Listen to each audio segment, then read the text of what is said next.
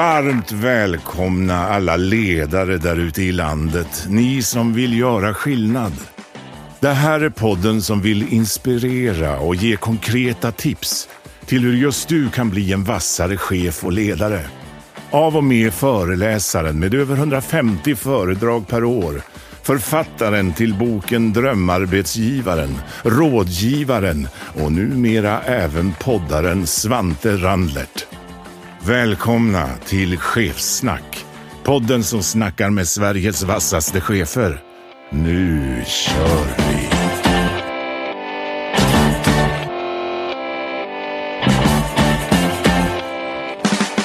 Varmt välkomna kära lyssnare till vårt 34:e avsnitt av podden Chefssnack. Idag har vi, jag ska vara ärlig och säga, lite förebild. Jag själv är ju föreläsare. Jag bjuder hit en föreläsarkompis i branschen som jag själv tycker är otroligt duktig. Välkommen hit, Per Johansson. Tack. Hur mår vi? Jag mår jättebra. Det är ju, jag kan väcka upp persiennerna varje dag och se en ny dag gryna, och jag känner liksom att jag är i en bra fas av livet. Så att jag känner mig jätteglad. Och så känner jag mig, jag har haft semester och varit ledig lite länge. Du, dagens tema just varför du är specialinbjuden. Ja.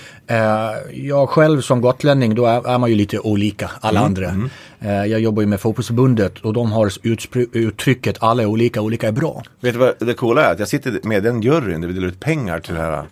Det är så jäkla bra. Ja, visst är det. Och förutom att alla är olika bra, så är det någonting många ledningsgrupper och chefer försöker få till. Är ju att leda med mångfald och integration. Och det blir ju så jävla fina ord.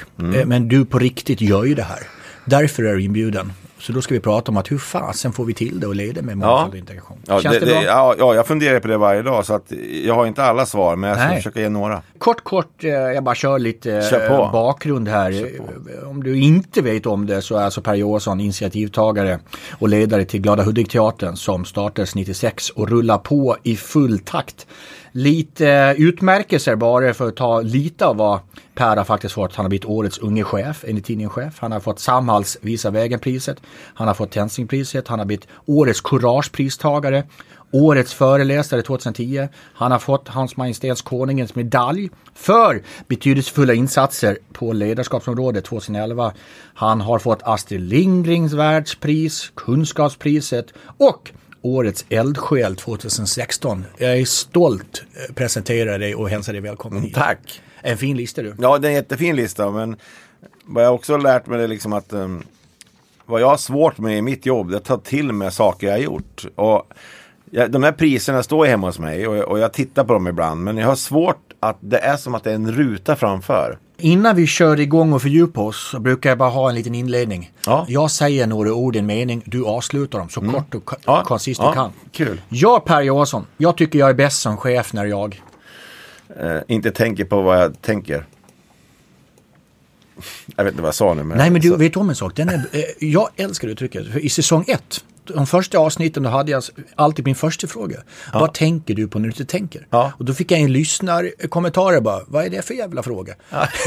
Nej, men för jag tycker det är intressant. När man inte tänker, vad tänker man på? Ja. Det som dyker upp i huvudet är intressant. Ja. Men då kommer andra in så här, men så kan du inte ställa för frågor. Nej. Så det var, tack Per, ja. En bra start. Ja, tack. Vi gillar redan varandra här. Ja.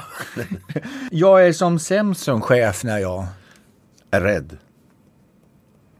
Jag har det som allra roligast som chef när jag får vara med de utvecklingsstörda. Jag blir förbannad som chef när jag känner att det inte räcker till. Jag blir stressad som chef när de runt omkring mig inte levererar. Mitt bästa tips för att bli bättre på återhämtning är vila. Mitt bästa tips att bli bättre på reflektion är lyssna. Du är bra på att svara kort, det är härligt. Min allra största ledarskapsförebild är svårt. Pass. Jag har så många. Jag är som en geting som flyger runt och samlar från olika blommor. Så att jag kan inte säga någon. Jag har läst på att du hade en som liten i alla fall. Bamse. Exakt. Ja. en bra förebild måste jag säga. Ja, det var det. Han hade egen underhållning och grejer. Och desto starkare man är, desto snällare ska man vara. Ja. Otroligt bra sagt. Om vi går från Bamse då, men till en enskild insats inom ledarskap som har imponerat på mig mest är? En enskild insats, nu vet jag inte om ledarskap, men jag tycker Astrid Lindgren har gjort skillnad. Snyggt. Jag tycker chefer borde göra mer av livet. Jag tycker chefer borde göra mindre av nätverksmöten.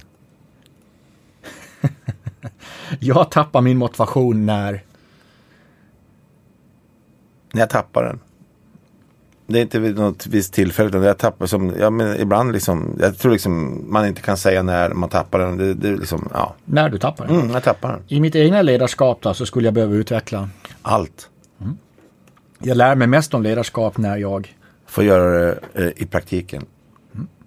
Den arbetsuppgift som jag helst delegerar är monotont arbete. Jag tycker att konflikter är jobbiga. De misstag jag inte längre begår som chef här. Jag begår misstag hela tiden, så jag lär mig inte av dem. Nej. Om jag skulle beskriva mitt ledarskap då utifrån en pryl, vad är det då för någonting? Formel 1-bil. Berätta mer. Därför att jag kör i en rasande fart och alla runt omkring mig liksom får hänga på. Och jag tror liksom jag är ganska jobbig som chef, så vi har ingen enkätundersökning på vårt jobb. Men också en Formel 1-bil, du sa fort men den kör också framåt. Den backar aldrig. Nej. Är inte det din styrka? Jo, men jag kör nog ganska mycket framåt och jag har lite konsekvenstänk, så att jag tänker inte på följderna. Det här är liksom väldigt paradoxalt, för att i mitt privatliv som privata Per Johansson så kan jag älta otroligt mycket. Jag kan älta 15 år om jag ska köpa en ny diskmaskin, om jag ska köpa rätt. Så att det är väldigt kluvet det här. Men det kanske också din, om jag faktiskt får säga, styrka, och det Glada Hudik-teatern behöver haft är just det. Jag fick höra en historia om när ni skulle sätta upp, när ni hade planer att sätta upp eran teater på Cirkus här i Stockholm. Och att du till och med gjorde affischen före det, allting var klart. Berätta lite, för det är väl ett tydligt tecken på med Formel 1. Det är väl också liksom att jag vill liksom sätta också för mig själv liksom vart vi är på väg. Och jag vill också sätta det för liksom, vad jag är bra på är att hitta människor runt omkring mig som är bättre än mig själv. Läste jag någonting som berörde mig och kändes till i hjärtat, att i slutet på 60-talet, Mats Melin, han föddes, som kanske fler känner som Ica Jerry, att när han föddes så fick Mats mamma in adoptionspapper direkt. Och då pratar vi i slutet på 60-talet. Och det som också som är väldigt viktigt att påvisa, att Sverige var ett av de första länderna i världen som började med rasforskning i Uppsala på 20-talet. Vi startade Rasbiologiska institutet och där forskar vi med homosexuella, samer och utvecklingsstörda. Det pratar vi inte om idag. Nej, och det är inte så länge sedan. Det är inte 100 år ens sedan. Och liksom, vad vi måste förstå liksom också, att vi pratar å ena sidan liksom om ett samhälle där vi tillåter olikheter. Men gör vi det egentligen? Det är det vi måste göra. Liksom, är det lättare för ett företag att göra en värdegrund och säga bara, nu har vi gjort en värdegrund. Vi gör det nästa år igen. Och så hur gör vi det på riktigt? Och jag tror någonstans liksom om den som skapar människan, om det var Gud eller vem det var, så tror jag att den som skapar människan tänkte den så här bara, om de skulle bli lika, då hade vi nog blivit det. Vi är ju olika av en anledning. Och det är det liksom. Det är så lätt att prata om det, men hur tar vi tillvara på det? Och jag som ledare som leder en grupp människor som många tror är väldigt lika. Det är ganska intressant, för många tror att utvecklingsstörda det är en homogen grupp människor. Alltså när jag ser på våran teaterensemble, det är liksom en grupp människor som är totalt olika och superindividualister. Så att jag får också bekämpa mina egna fördomar varje dag. Att jobba med det här gänget. Så att och just om man går till Mats då, som är Ica Jerry liksom, hans mamma som berättade också den här historien om att när de gick på stan, att folk tittade och pekade på dem. Och först trodde de liksom att det var åt familjen de tittade, men det var ju på Mats. Och hans historia, som hans resa han har gjort liksom, när han liksom idag, vi spelade på Globen för 2 år sedan för 6 000 barn samtidigt, och när han kom in på scenen var det som Rolling Stones kom in på Globen, men de bara skrek barnen. Han gick fram till scenkanten och så V-tecken, han bara, så då säger han bara, jag förstår varför de kommer det på grund av mig. Nej, det är inte. Men också det är liksom, jag vet, men och det är liksom också när han liksom, när det kommer små ICA-eris till oss på studiebesök, så känner man liksom att det här är ett kvitto liksom på att vi någonstans har lyckats. Och att Mats också har släppt en bok om sitt liv nu. Jag hade för 40 år sedan sagt i Sverige att en dag får en kille med Down-syndrom släppa en bok om sitt liv. Då har de ju satt in mig på stängd psykiatrisk avdelning. Så liksom någonstans har det här gett avtryck. Men vi måste ha respekt för att alla stora förändringar tar tid. Om jag får håller kvar i linje vid sommarprat. Du själv hade ju sommarprat för 7 år sedan. Och då, för att citera dig, vad vi behöver bli bättre på, det är integration och inte mer slogan. Så det är nog 7 år sedan nu. Och då är frågan, hur långt har vi kommit då? Nej, på de 7 åren, för att vara konkret. Vi har kört fast. För vi vågar inte prata om de här frågorna på riktigt. Och integration, jag får ju guldklocka snart i det, jag vet inte, jag får så här guldklockebälte, den som håller på länge, men jag har lärt mig en sak jag är så otroligt övertygad om, och det kan, som jag ändrar värderingar varje vecka, men en sak som jag är säker, att integration funkar inte i teorin. Integration funkar i det mänskliga mötet. Och det är punkt. Så vad vi måste göra, att vi måste hitta olika områden där människor kan få en chans att mötas, och en chans att känna på varandra, och en chans att utveckla liksom, att möta människor utvecklar också empatin. Men för att människor ska mötas måste man ha saker gemensamt. Jag kommer ihåg för många år sedan, det berörde mig utifrån att ibland gör du gör det enkelt. Det är ju det här liksom att när dina vänner fick sitta timme ut och timme för att lära sig knyta skor. Ja. Och du bara, men vad fan har ni snören för? Det finns väl kabor? Det var så jäkla... Jo, men det är också det liksom, hur man ser på det här. Alltså, jag har ju börjat fundera så mycket nu. Alltså bara, vem har bestämt vad ordet normal är? Vem har bestämt vad liksom ordet tolerans? Vem har liksom sagt de här definitionerna? Vem är det som sagt bara, nu ska jag säga normal, det är beskrivningen av det här. Vem har gjort det? Det är liksom civilkurage. Vad är det egentligen? Vem sätter definition? Vi har så mycket definitioner på saker. Och sen pratar vi om definitioner. Ja. Men vad jag såg liksom att, och vad jag också är övertygad om, och det vet vi, det kan vi gå till vilken psykolog eller vilken teori som helst, att få människor göra saker man är bra på och få människor känna att man behövs och kan växa, då blir det resultat. Det är vi överens om. Och därför tycker jag vi krånglar till det så jäkla mycket. Och därför tycker jag liksom att vi är för naiva att tro att alla kommer komma upp till samma kunskapsnivå. Vad jag vill, det är också att jag vill göra så här skitjobb till coola jobb. Jag vill få människor liksom i alla olika nivåer i samhället att kunna växa. Och då tycker jag det är bättre att man får kung och klippa en gräsmatta att kunna göra någonting alls. Men problemet är, när du åker på sådana här stora liksom evenemang som på ön där du kommer ifrån, Almedalen till exempel, där minglar liksom personalchefer med personalchefer. HR-chefer minglar med HR-chefer.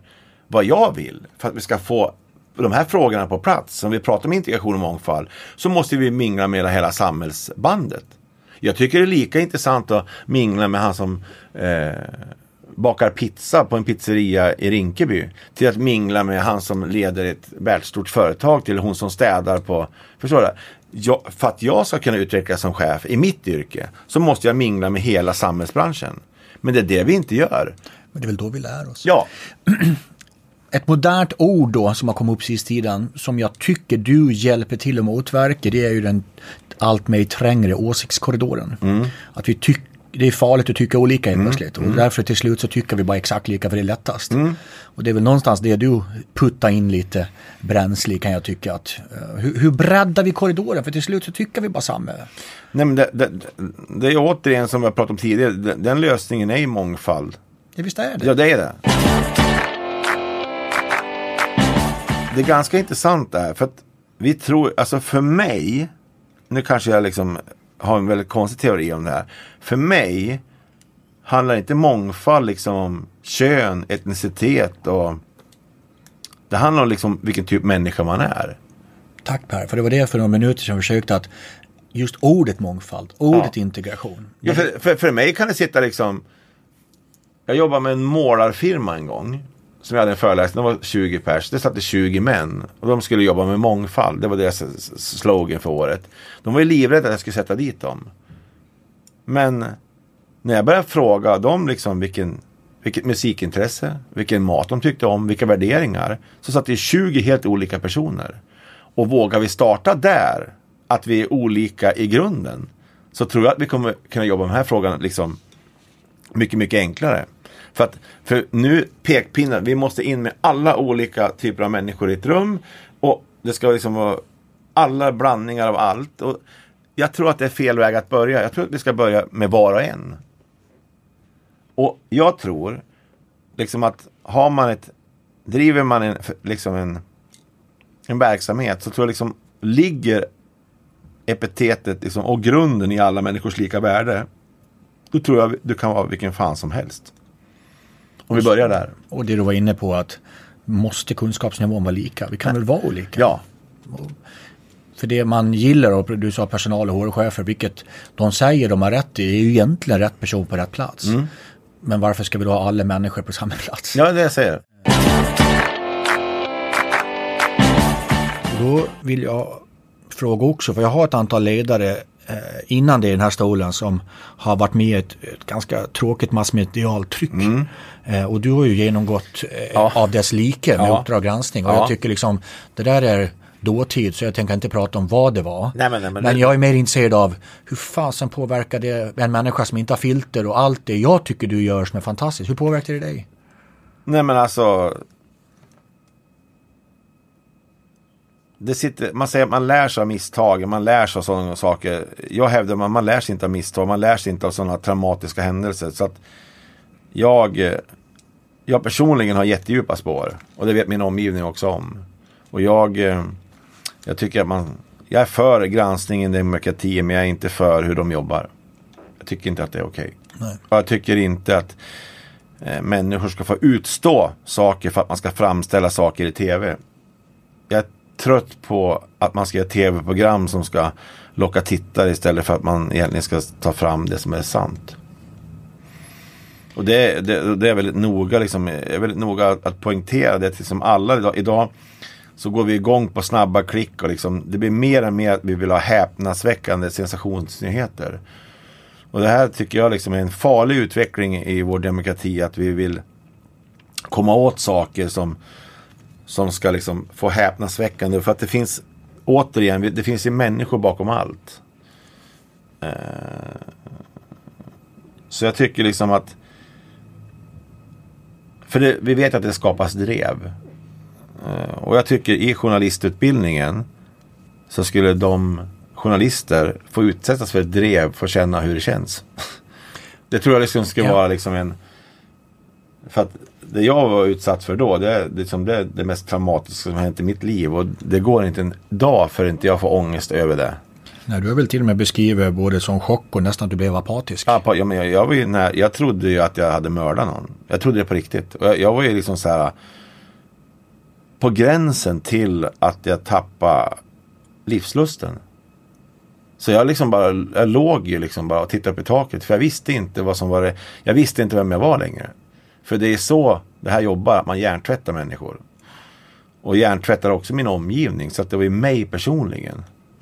Hur fasen? Men vad jag är stolt över att jag och Ingvar Kamprad har fått ett program om oss själv, och Ingvar Kamprad har gjort någonting för Sverige, då kanske att jag också gjort det. Mm. Men du, hur fasen undviker man att man inte blir ängslig av något sånt där då? Nej, men det tror jag inte man kan undvika. Nej, det går inte. Va? Nej, men jag tror inte det liksom.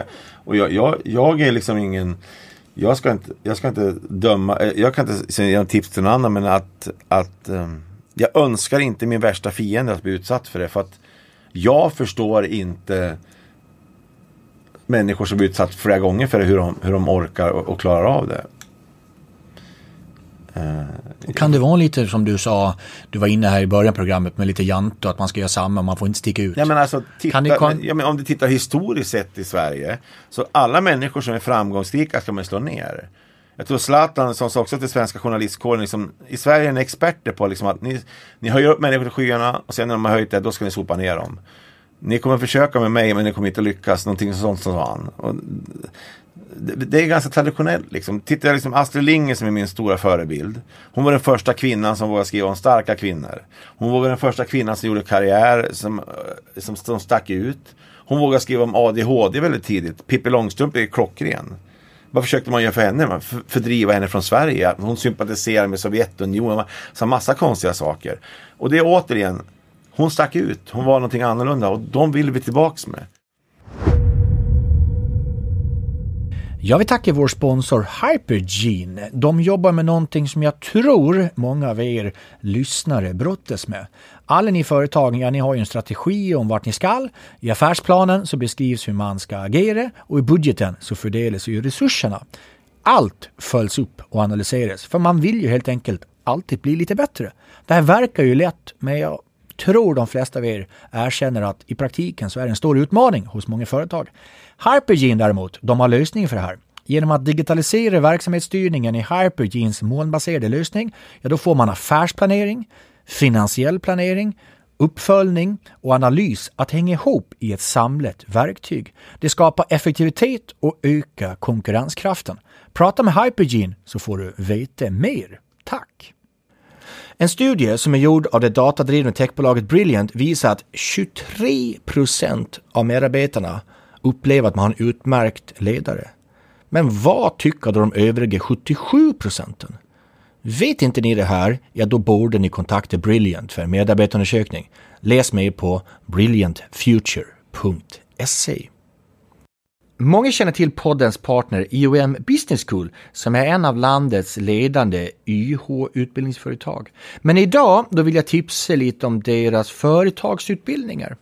Att hålla sig up to date för att behålla konkurrenskraften, det är en av vår tids största utmaningar. Hur kan ni omvandla ständigt nya förutsättningar till kommersiell framgång? Hur kan ni skapa en innovativ företagskultur? Eller hur kan ni attrahera och leda unga talanger? Vilken förändring vill ditt företag åstadkomma och hur kan vi tillsammans mäta insatsen efteråt? IOMs företagsutbildningar, de skräddarsys efter ditt företags behov. Jag tycker du ska kontakta IOMs rådgivare och affärskonsulter för en diskussion om din och dina medarbetares utveckling. Läs mer på iom.se. Du Per, dagens tema var ju det här liksom att leda genom mångfald och integration och vi har pratat mycket om det. Kan du ge oss lite på insidan som inte vi andra vet liksom, vad sker en vanlig dag? Men alltså jag har en av de största ögonblicken jag varit med om under hela vår liksom resa med Glada Hudik-teatern. Den är Ida Bekär, en av våra koreografer som heter Martin. Martin är en av Sveriges bästa musikalartister. Han ser jättebra ut och så är han homosexuell. Men Ida var kär i han och sa bara, Martin, jag älskar dig, vi ska flytta ihop, vi ska köpa hund, vi ska bygga hus. Så sa bara, Ida, du kan inte jaga Martin med såna här saker hela tiden för det blir ingen teater, så jag bara. Så säger hon så här bara, ser du saker i mina ögon? Nej, jag är killtokig, säger hon. Så säger jag, det är Martin med, säger jag. Så vad menar du nu? Ja, han är homosexuell, Sida så här, det går bra det, och så. Det spelar ingen roll. Det går bra. Och det tycker jag liksom, om man kan säga det tycker jag är den ultimata.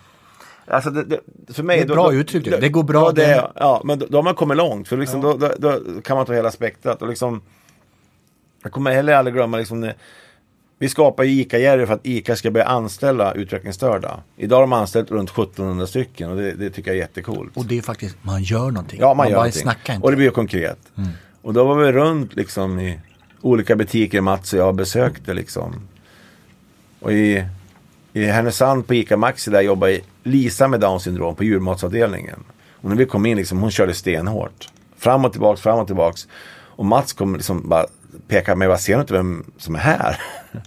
Så han går ju fram till henne och så bara, ser du vem jag är? Ja, du är ICA Jerry. Och så Mats bara, vill du ta en bild med mig? Hon bara, nej. Och Mats bara bryter ihop. Sitter och men bara, jag ska aldrig åka hit någon mer. Och det tycker jag också är skönt. Liksom att fan, jag har ett uttryck som jag älskar, det här, bara låt mig vara. Idag ska liksom man ha så här slogans för allt, men låt mig vara ibland. Och precis så kände jag då.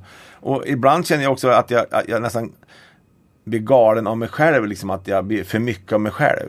Så jag kan säga, ibland så kräks jag på min egen person och på vad jag håller på med, för jag är så jävla trött att prata om det.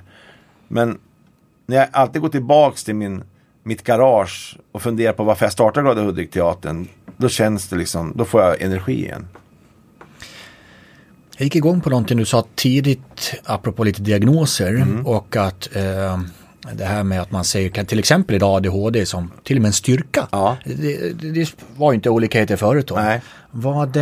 Har du något på insidan där dina kamrater har styrkor som man har vänt till något positivt och inte som du säger då funktionsnedsatt och allt det som är negativt? Nej, men jag har ju liksom en historia med en kvinna i vår ensemble som heter Theresia. Hon började i vår ensemble för, jag tror det är 18 år sedan. Hon har dubbla handikapp, hon har så här schizofreni och en utvecklingsstörning, och när hon skulle börja så berättade alla för mig vad hon inte kunde göra. Och det är vi bra på, vi berättar ofta vad som inte går. Men vi såg att hon kunde sjunga.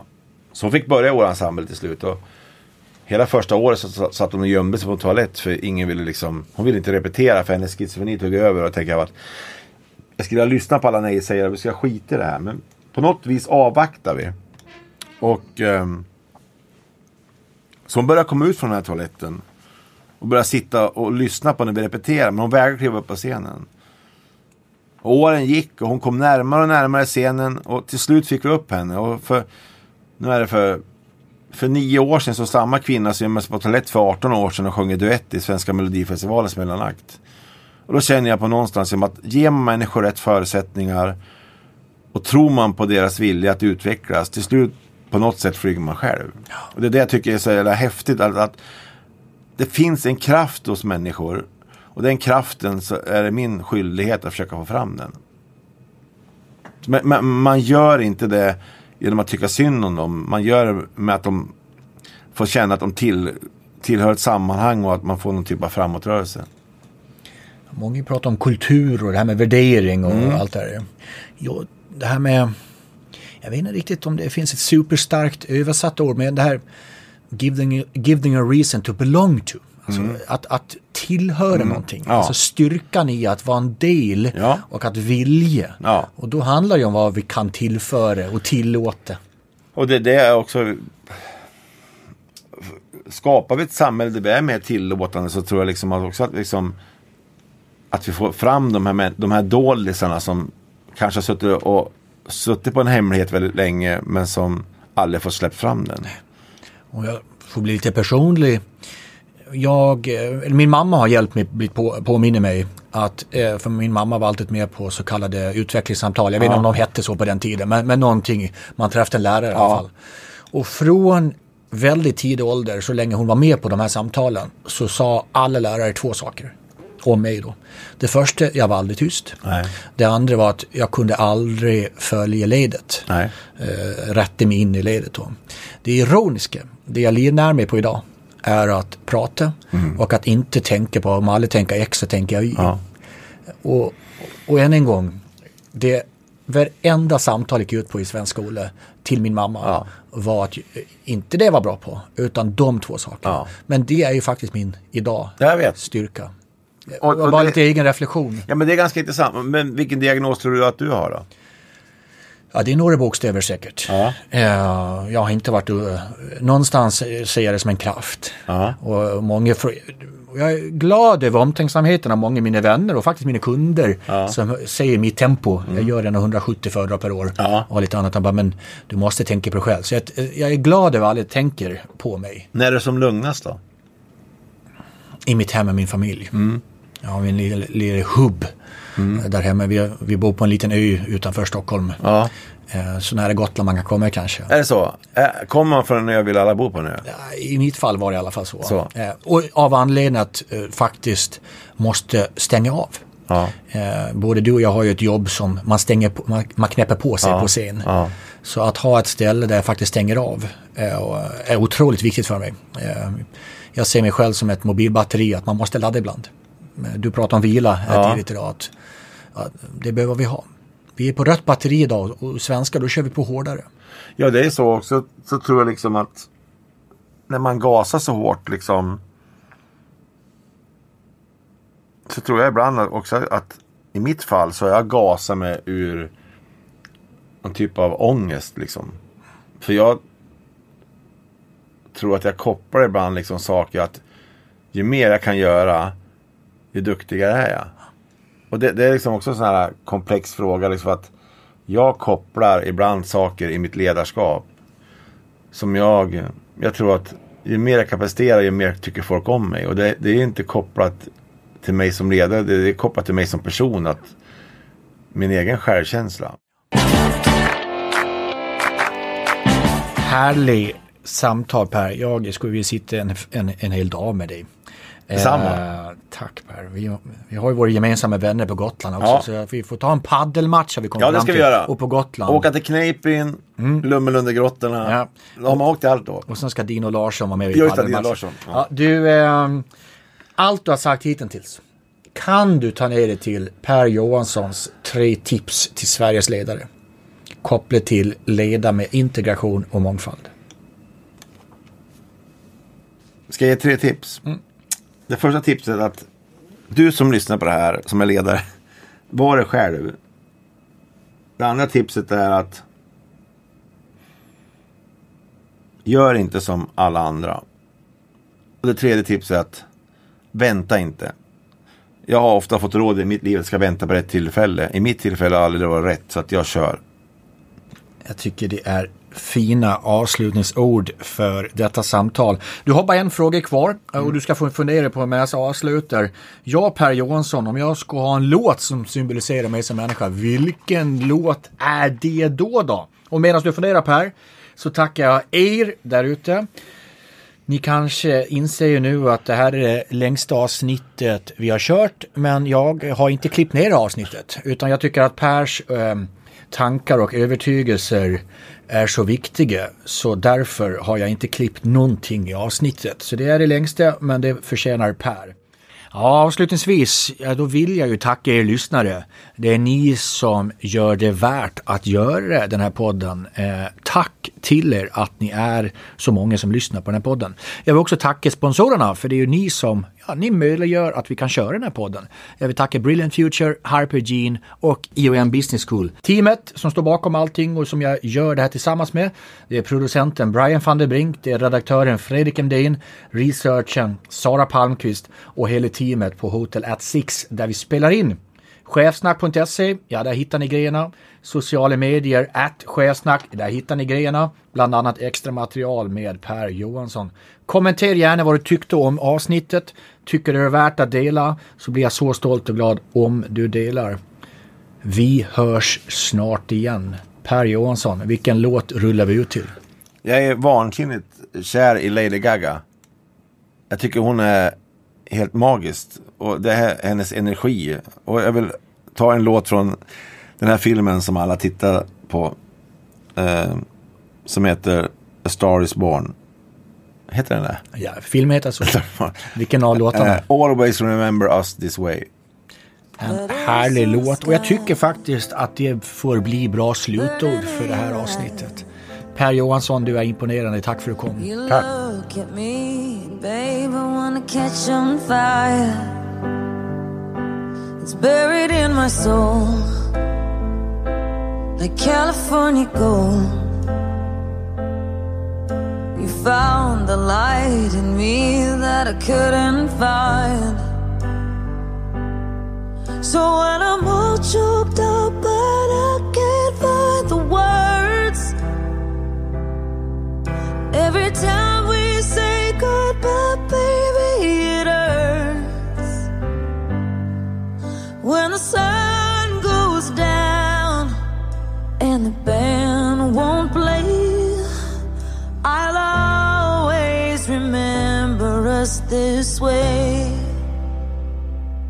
Lovers in the night, poets trying to write know how to rhyme, but damn, we try. But